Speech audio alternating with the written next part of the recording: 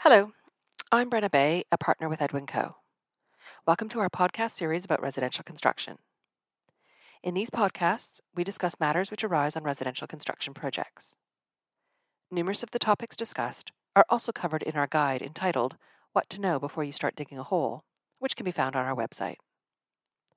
I would highlight that the information within these podcasts is general guidance only and may not necessarily apply to your particular situation, since every construction project is different.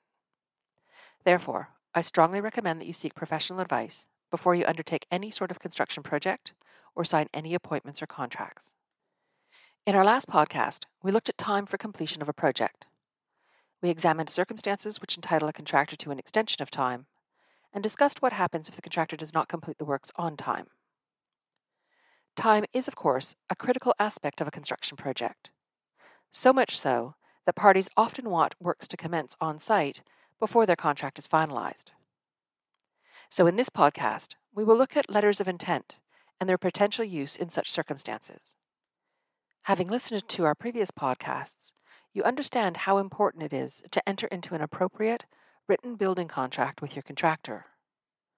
Of course, it takes time to negotiate all of the details of a construction contract, and often there is pressure to commence the works or procure certain long lead items as soon as possible in order to meet a particular completion date.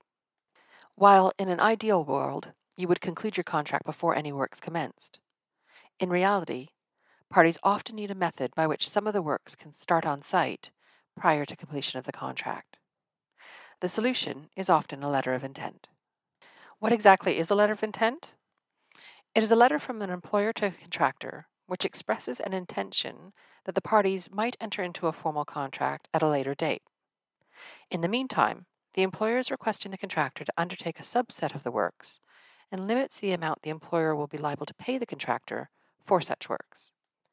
A key feature generally associated with letters of intent is a belief that they are not binding.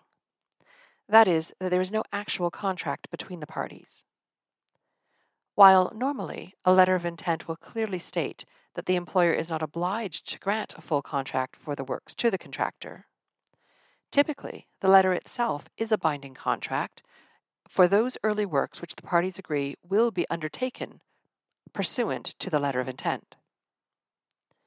It is imperative to understand that once you allow a contractor to commence any aspect of the building works, your negotiation power diminishes.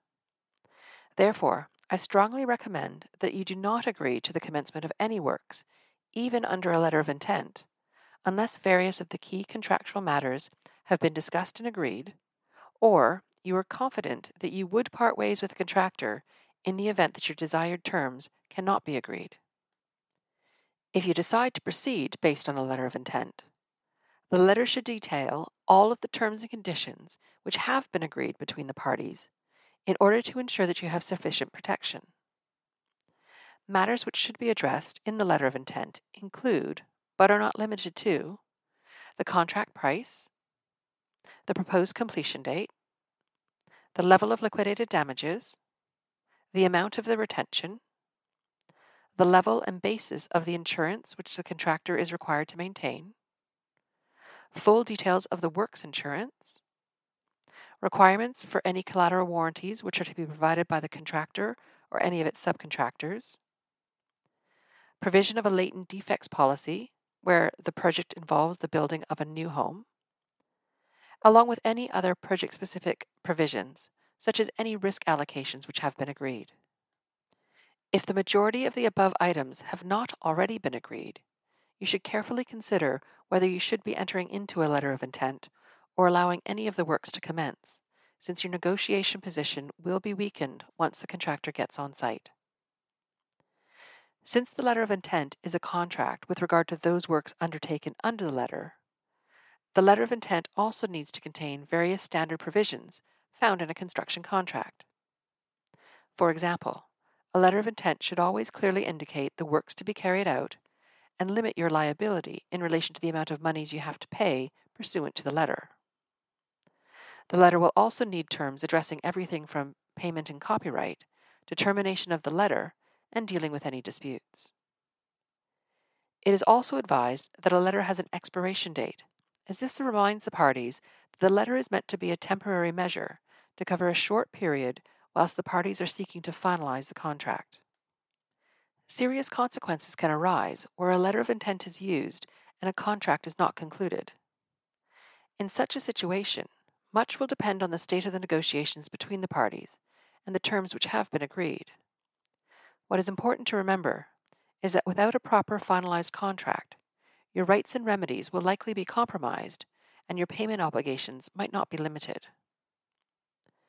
Overall, a letter of intent needs to be viewed as a binding contract by which you are engaging the contractor to carry out a specific, limited set of tasks within a short, limited period, and in return, you will pay a limited maximum fee. If you and the contractor do enter into a formal building contract, any works undertaken or monies paid pursuant to the letter of intent should be subsumed into the contract. So in this podcast, we've discussed letters of intent. Letters of intent can serve a useful purpose where there's a particular need for works to commence prior to the completion of a contract. However, there are numerous risks to using letters of intent. First, once works commence on-site, your power in relation to finalizing the negotiation of the contract diminishes. Additionally, numerous issues arise where parties misunderstand the binding nature of a letter of intent, or where the works proceed based on a letter of intent and the contract is never concluded. Consequently, it's important to remember that a letter of intent is meant to be a limited solution only, and you should ensure that you either enter into the full contract for the works, or, if terms cannot be agreed, you walk away and find a different contractor. Finally, as with any contract, it is strongly recommended that you do not sign a letter of intent without first obtaining legal advice. I hope you've enjoyed this podcast and will join us again next time.